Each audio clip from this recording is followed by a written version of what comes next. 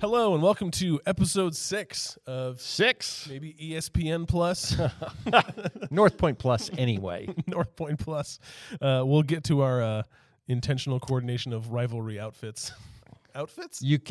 Outfits, costumes. I'm showing my lack of sports knowledge here. There is a reason why we're wearing the gear that we're wearing. Yes, and we'll get to it later. Eventually. Yeah, eventually. Yes. So this is episode 6 of North Point Plus. Yes. This is our follow-up podcast to our messages on Sundays. So if you're new here, if you're following along, every Sunday we have our message, and then North Point Plus gives us an opportunity to answer questions, to dive deeper into God's Word, and just to hang out, which is always a blast. Welcome. Yeah. So I'm one of your hosts. I'm Mark Adkins. To my left is, or really you're in front of me. You're not even at my left. Yeah. You're here. Rick Rubel. On the right side of your screen.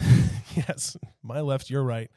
Rick, you spoke yesterday on 2 John. I did. And you just dropped a lot, and then you walked away. That's right. I dropped the mic. I said to somebody afterwards, I felt like I was back in my role as a college professor, just kind of teaching through stuff. Yeah, no, it was great. So we went through 2 John, so we're going out of order, which is always fun. So we did 3 John last week, 2 John this week. We're not doing 1 John. Nope, it's too long. It's too long. It's not one of the sticky notes. John got overambitious and that's went too long. 5 chapters. What was he thinking? Selfish. So for those that need a refresher, because there's so much in 2 John for 13 verses. Right. That dude packed it in. Yeah. So give me like a 45-second high-level view of the book of 2 John. So John writes to a church, I think to a church, to the chosen lady and her children. He talks initially a lot about truth, and that's really kind of the foundation for the letter. Yeah. From truth, he talks about really what that truth causes you to do and kind of what the solution is in terms of how we're supposed to live. Yeah. And that's to love, a command to love each other. Then he talks about a problem that exists, that there's false teaching that's going on. And then he gives really kind of the heart of the letter is 4 verses where he talks about the dangerous consequences of following false teaching. And then he concludes with just kind of nice greetings saying, hey, man, the other churches love you, say hey to everybody, all that good stuff at the end. Yeah. So in thinking through how we're going to tackle 2 John, we have some questions that were submitted, and we thought, it would just be good to go back through that layout of the book to just kind of make sure we touch on everything again, because there's so much that can be. I mean, you could do a whole series on just a few verses in 2 John because there's so much there. So I first wanted to go back to the beginning of the book. And you emphasized it in the message, and John obviously talks about it, this idea of truth. John just says truth over and over and over again. Yeah. The truth, this is the truth. And how in our society, we like the word truth in its own relative context. So Rick can have his truth that can disagree with my truth. That's totally okay. That's a true statement. That's a true statement that is laughable, literally. Yeah. And so our culture, I think, as you identified, struggles with the Christian worldview of Rick can't have his truth that disagrees with actual, objective, real truth.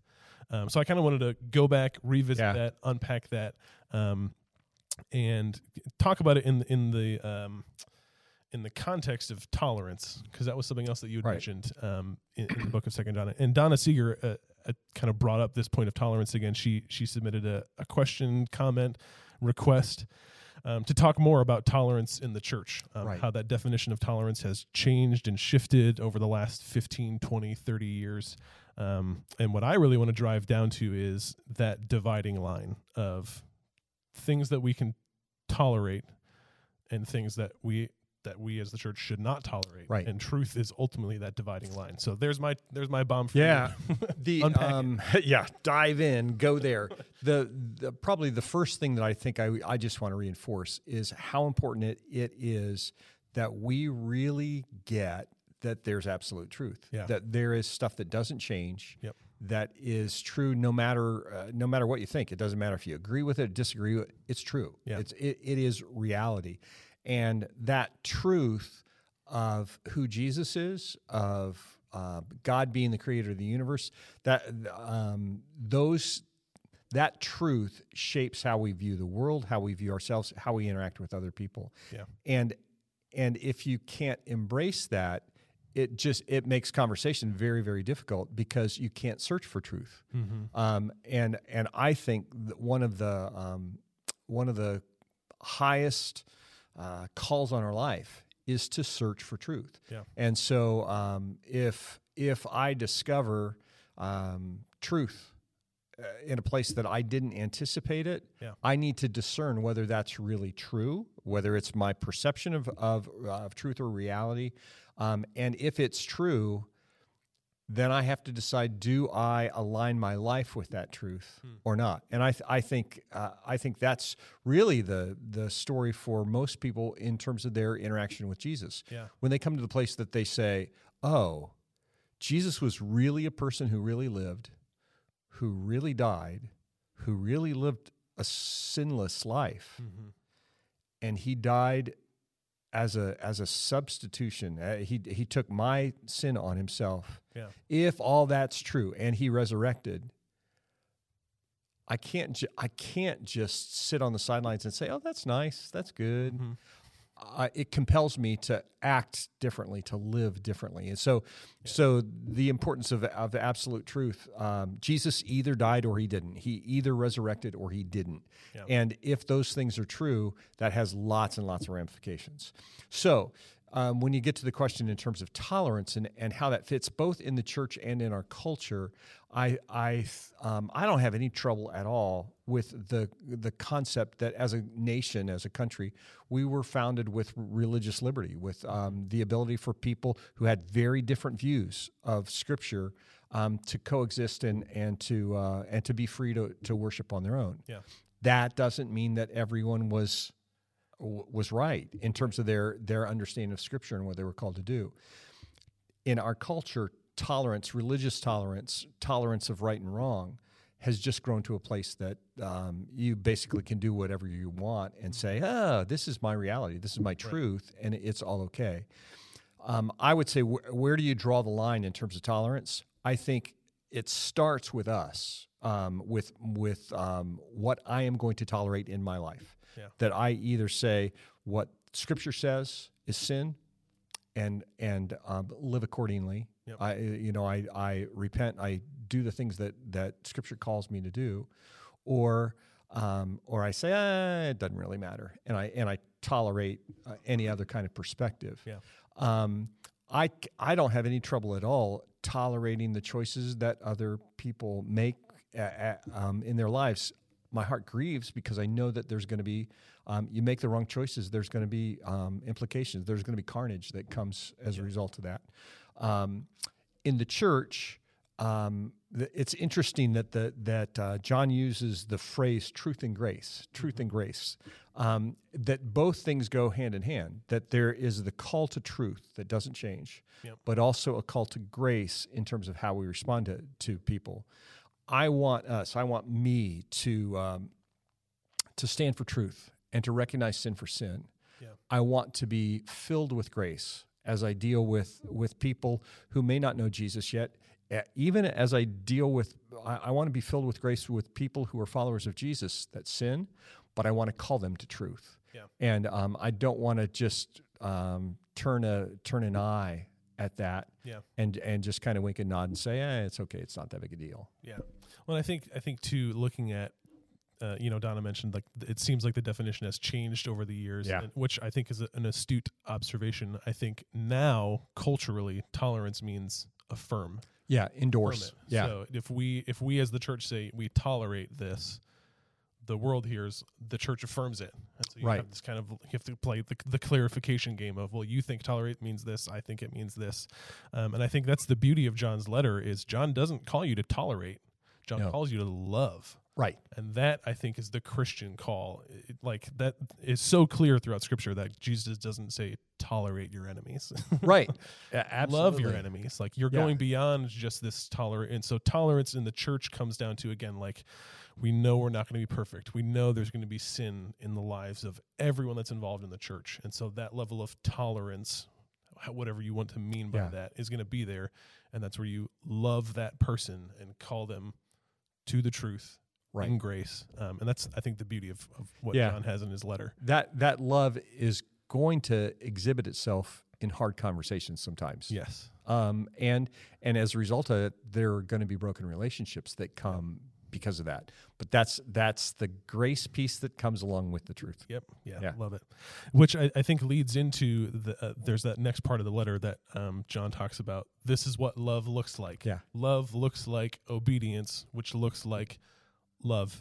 Right. Which brings you into this. It's the command to love. Circular reasoning. Yeah. But it's good. And so it brings up this interesting question that I think, again, our culture, our society really struggles with, this idea of loving everyone. Again, love is probably one of those words that's shifted in definition over the years. Right.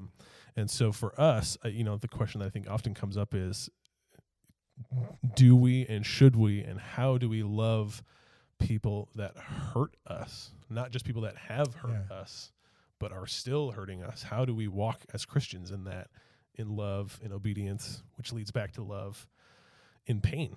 Right. Love is not a warm, squishy feeling, except in a very narrow definition. Yeah. And so the opening question, the heart of that question really is, am I really called to love people no matter what? Yeah. And the answer to that as a follower of Jesus is yeah. I mean, that's clearly what John says. This is a command. Yeah. Love one another. Yep. Love one another. Not love one another if they're nice to you. Not love one another when it's easy. Not love one another if you have a lot in common. He says, love one another. Yeah. And that's what distinguishes us from the world in terms of the love that we have for each other as followers of Jesus, but also the way that we communicate that to the world. Yeah. The question of how that happens is a secondary question, and what that looks like. And again, to love is not necessarily to tolerate. To love is to affirm. Or to affirm. Yeah. That's right. To love is to care about someone enough to say, man, you're on a path that's going to self-destruct. Yeah. And I care about you too much to see you to do that, to crash your car into the wall. And so to have the conversation and have that out of love, truth and grace, kind of a deal.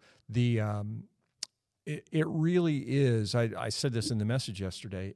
I have a burden, I think, to say to we who follow Jesus, to say we're called to love people, even when we don't get any love back, even when we're persecuted, even when people are hurtful to us. That doesn't mean that we don't have good boundaries. That's a part of love too. Yep. But it means that the interaction that we have with the people who are hurting us continues to be one of love. And again, the big picture of that, you may say, that's not fair. That's not right. That's the picture of God. Yeah. Even when we hurt him, he continues to love us. Even when we disappoint him, even when we go our own path, even when we're headed for destruction, God still loves us. Yep. And we're called to live that out here on earth, to imitate him in that way. Yeah, well, and I think a lot of that comes down to, again, we're diving into the definition of words, which might sound boring, but it's not to us.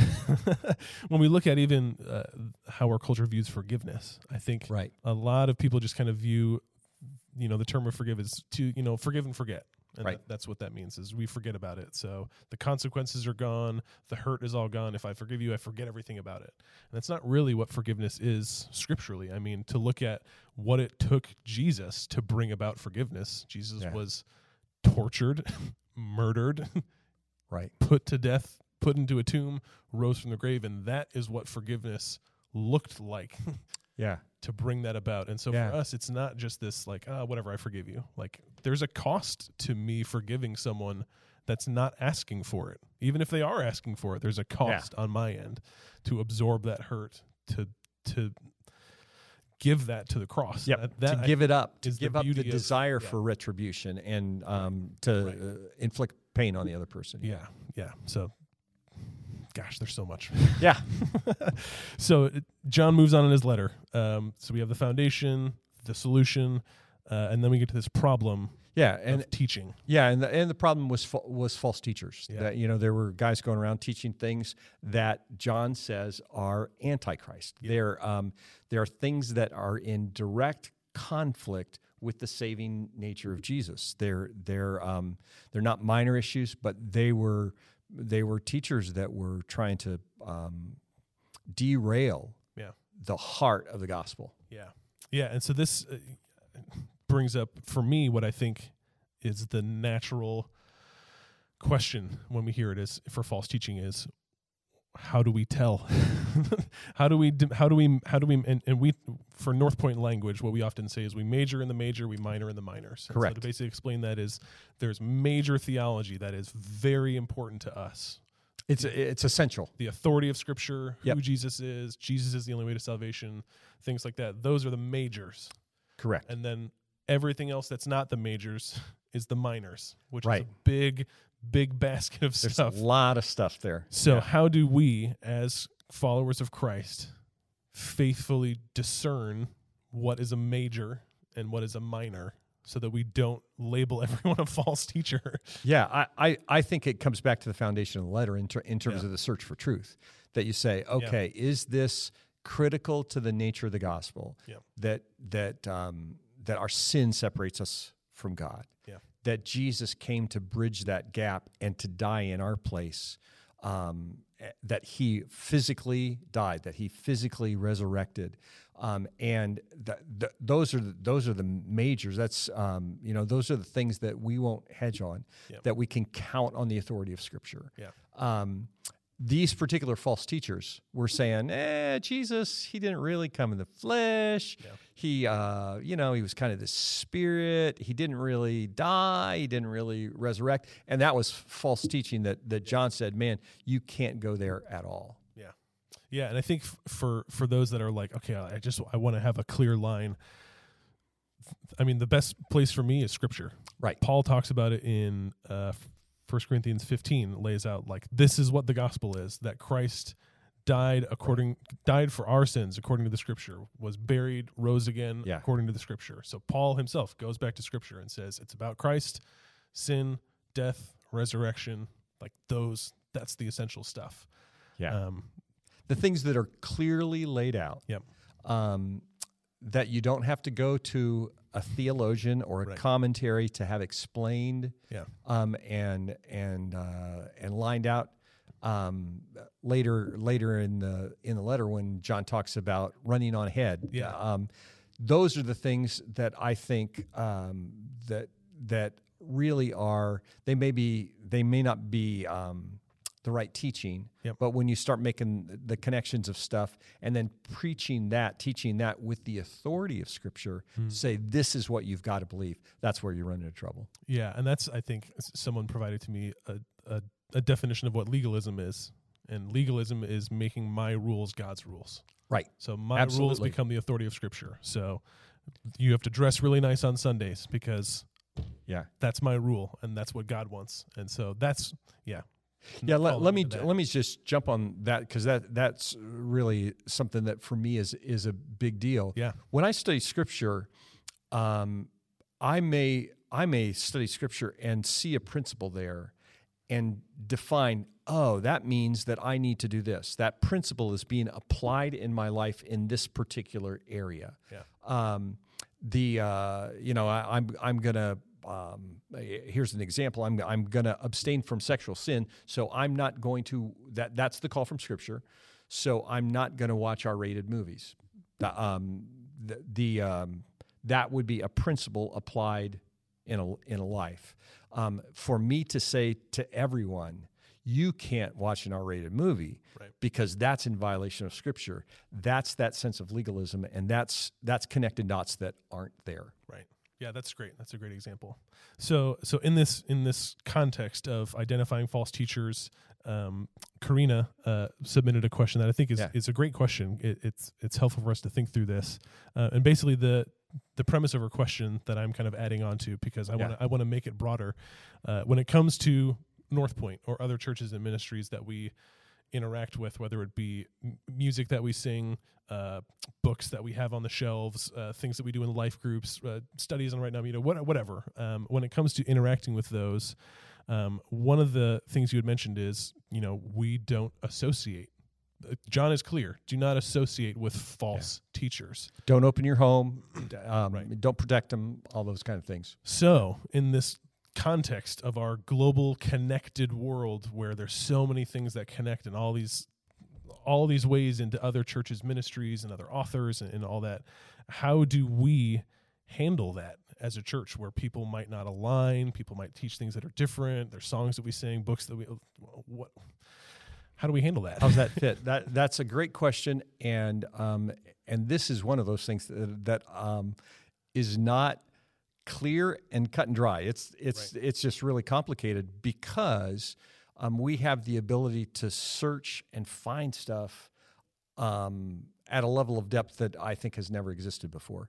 I think at its most basic level, the call of both staff and eldership would be to say, we're never going to have a speaker come in to teach from God's word that has a perspective that we would say that's not consistent with Scripture. Yeah. That we just wouldn't do that.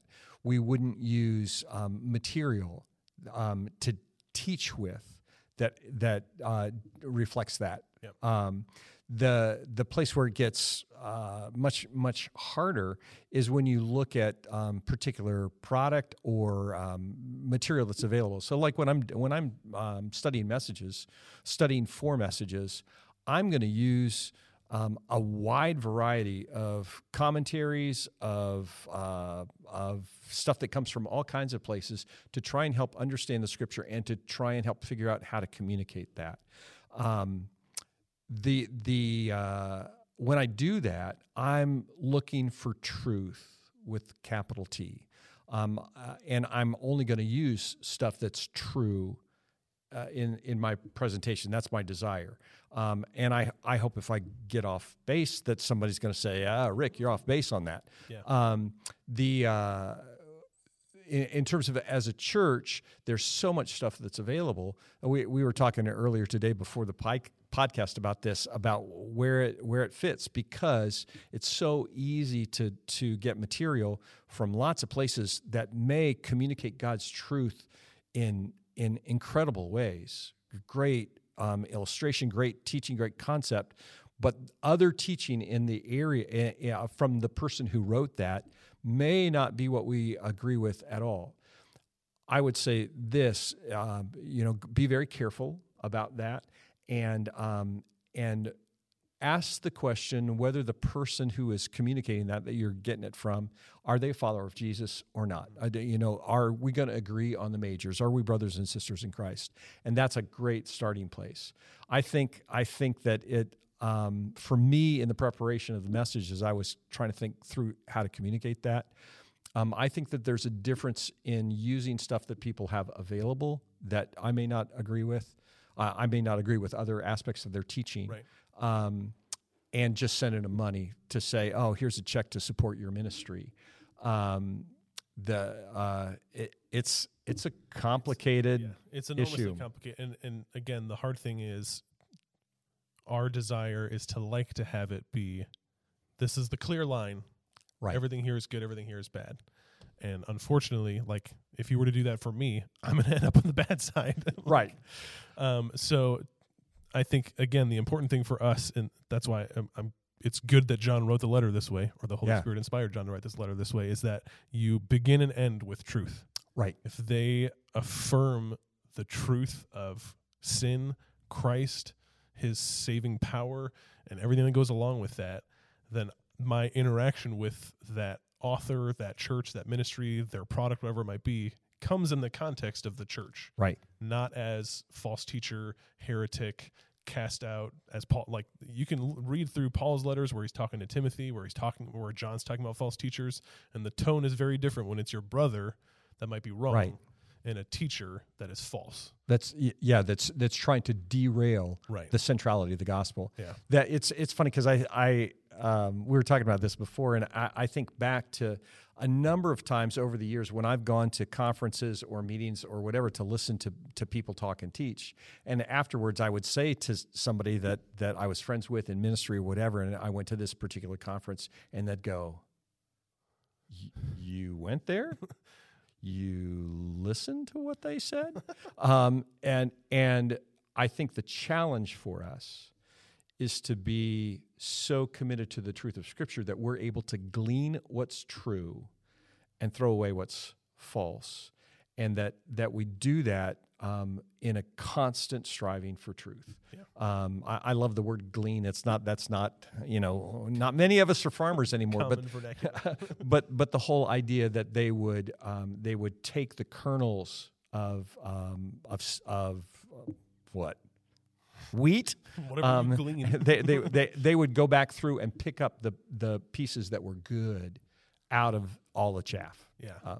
Yeah, and I think that's the call. I mean, obviously, we're not trying to be the arbiters of all truth. Right. So the call on us, the call on any Christ follower, is to be discerning, be in the Word. Like if you're listening to a teacher, you're taking part in a resource, and things are starting to veer off track from Scripture, like you're equipped with the Holy Spirit to know that and discern that. And obviously, we're here to help guide and ask prompting questions and be helpful to be discerning in that. But that's the call of every Christ follower, is to, I think of Paul commending the Bereans, this group of people that when Paul would preach, these Bereans wouldn't believe him until they went to Scripture themselves. Studied it themselves. Like, oh, okay, now we believe Paul. We get it. Yeah. So that call, I think, is still on us to be discerning, whatever we do. The next section, verse 8 in 2 John talks about, the first part of the verse is, "Watch yourselves, that you may not lose what we have worked for." And that just brings up probably the longest running debate in the church. We're going to try and still have this podcast be shorter than Jake's a few weeks ago. Let me, if you had the app notes open, you'll notice that I had a kind of a synopsis of Calvinism that was there, because this verse is really problematic for people who have adopted a Calvinistic theology, because there seems to be this teaching that says you can lose something in your faith, and so when you read it, if you embrace all of Calvin's theology, it's like, oh, that can't mean this, right? Even though when you read it, it seems like, yes, that's what it means. So the really short version in terms of Calvin, some big picture stuff. And I said yesterday, we stand in the shadow of Luther. We stand in the shadow of Calvin. Yep. And so our perception, our understanding of the words oftentimes is the result of the way that things were defined and then translated to English by Luther, by Calvin, by Zwingli, whoever it is.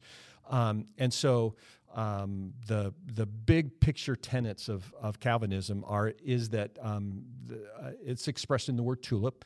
Total depravity is the first concept. It's this concept that man is born in sin, that before they're ever born, they have this stamp of sinfulness that's on them. The U is unconditional election, that God chooses, that God is the one who makes the decision before we're ever born, who's in, who's out, and that God chooses to save some, and that by nature of that somehow God chooses not to save some. Limited atonement, that that's the L, that there's a specific number of people that are going to be saved and everybody else is going to be lost. Irresistible grace, that if you're chosen by God, that God is going to construct circumstances in such a way that you can't help but respond to Him because He's chosen you, and so you don't have any choice really in the matter. And perseverance of the saints, that's the P piece that says, you know what, there's not really anything that you can do, that once you're chosen, you're going to continue that relationship you have with Jesus is going to continue no matter what.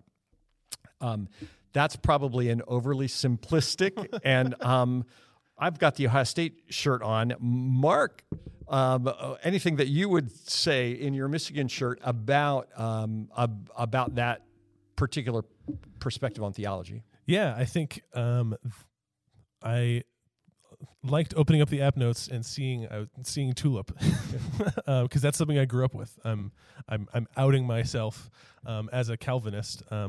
People, I've always joked that however many points of Calvinism there are, I probably ascribe to them. I will say, this is what I usually tell people: I don't like being called a Calvinist because I don't like ascribing my theology to a person, to a name. Just like I felt the same when I used to go to a Lutheran church. I was like, we're ascribing all of our theology to Martin Luther, when he's probably wrong about some things, right about other things. Right. But in its premise, Calvinism mainly revolves around that doctrine of salvation, how God orchestrated, designed, and saves. So yeah, I'm outing myself as a Calvinist, but I think the way you discussed it in the message yesterday, that North Point is not a Calvinist church. It's not a not Calvinist church, the Arminian view. It's a Bible church. Right. And so when we come to Scripture, I think it's a beautiful picture to remind ourselves that we do stand in the shadow of Luther and Calvin and Edwards and Spurgeon and name your preacher, that influences our preconceived notions of when we get to a piece of Scripture. Oh, it must mean this because Calvin said this, or it must not mean this because Calvin said that. And it's helpful just to set that aside, not because they could be right or wrong, but because I don't get my right and wrong. I don't get my truth, if we're going back to truth. I don't get my truth from Calvin. Correct. We get truth from Scripture. Yeah, and that's, I think, the challenge, whether you ascribe to teachings of Calvin, which are a lot, or you ascribe to the teachings of Jacob Arminius, or not. What matters is what Scripture says. And what's funny is now in 2021, much of the terminology and much of the conversation was really shaped in the 1800s. Long after Calvin. Long after Calvin. And so the words are packed with meaning that maybe were not there originally. And the challenge is to go back and look at truth, because Calvin didn't live until the 17th century. And so it's not like, all of a sudden John Calvin understood something that no one had understood for the first 1,600 years. Right. It's that he was trying to make sense of stuff. It's not that Arminius understood things, for the first time at about the same time.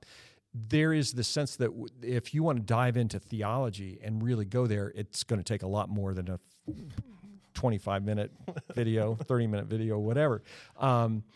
But man, I discovered some really interesting things, just in terms of, like, for me, where I would fit. I'm not a 5-point Calvinist, but I would say, from a biblical sense, I do believe in the depravity of man. Scripture teaches that as in when Adam sinned, we all sin.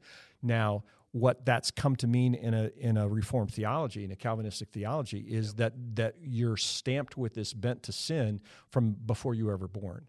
And it's interesting that concept didn't even exist until about 400 AD. For the first 300 years, there was a much clearer sense of the depravity of man, that it was like, you know what, when you become an adult and you choose to go your own way apart from God, that's the depravity of man that's showing up in your life. I absolutely believe in that. We all have this bent towards sin. But Augustine, in the early 400s, he articulated for the first time that people are born in this depraved nature. They're born with that, and that's what led to infant baptism. Because if you're depraved when you're born, you've got to do something. And so, when you start to study and unpack that, you really need to try and separate time and culture and go back to the truth of Scripture to say, where's this fit? So what Arminius think? Pretty much the opposite of Calvin. That there is a clear sense that there is a free will, that man has a free will, that Jesus came to die for everybody, that everyone can respond to him. I think that anybody who's Arminian would even say that there's a sense of irresistible grace that comes from God, that if you truly encounter Jesus, man, Why would you say no? Yeah, it's like that's the best thing ever, and so that there's a sense in which God's grace is irresistible in that. I think anybody who's Arminian would say, you know what, there is this sense of the importance of the perseverance of the saints, not in the sense that you're preserved, but that you're persevering, that you're living that out on a daily basis. Not that you have to be afraid of losing your faith, anything like that, but there is the sense of, no, I walk with Jesus every day. And I think when you look at verse 8 and it says there is something that can be lost because of the false teaching that comes, I don't know exactly what that means. I can tell you what a lot of theologians think. I don't know what that means, but I do know that false teaching can derail our faith, and we've got to be just very aware of that. Yeah, I think that's a great way of putting it. When you look at Calvinism and Arminianism, I mean, these are things that Satan, I think, uses to divide the church. And it's not to say that Calvinism is of Satan and Arminianism is of Satan. Right. But I think Satan looks at things that divide people and tries to amplify that. Right. Which is why you tend to find Calvinist churches and not Calvinist churches. And that's part of why we jokingly, I mean, we are Michigan and Ohio State fans. That's not a joke. It was intentional for us to wear that. Yes. Because I'm Calvinist, you're not Calvinist. Correct. And you and I have no trouble worshiping together, worshiping in unity under that. And I think that's, I mean, when we get down to brass tacks, you think I'm wrong about Calvinism. I would think that. And I think you're wrong about Calvinism. Right. Like we can say that. Right. And that's not a big deal. That's nothing. Because it's not a major. Right. It's not an issue of faith that should separate us. Right. And both of our perspectives, both of our understandings are driven by how we interpret certain scriptures. Right. So for me, when I look at 2 Timothy and it says God's not willing that any should perish, but that all should come to know him, for me, that's like, wait a second. It's talking about all. That means everybody. You forgot to love the world that he gave his only son, that whoever believes in him, that means whoever believes in him, not just a certain portion. Right. And our understanding of how that gets spelled out would be different, and that's okay. Right. Yeah, and that's, I think, again, the beauty of what we pursue as a church, as North Point, is being united under that banner of Christ and letting the minors kind of shake out, and we can have discussions and have the back and forth so long as that continues to push us toward truth in Jesus. Right.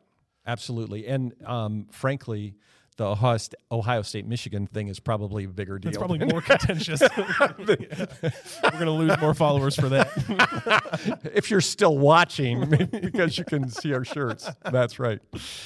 Awesome. Well, this has been great. I think we've about covered 2 John. Is there anything else that you want to touch on? No, I would just reinforce that those 4 verses from 8 to 11 that talk about the danger of embracing false teaching and being waylaid by it. Those are real serious things. Yeah. You've heard me say, if you've been a part of North Point for very long, frankly, what I think doesn't matter. What Billy Graham says doesn't matter. What the Pope says doesn't matter. What name your favorite preacher.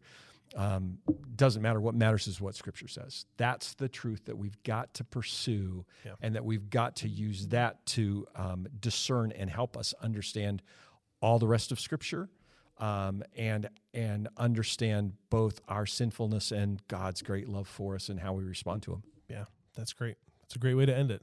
All right. Thank you for tuning in. Thanks for submitting questions, and we'll see you guys next week.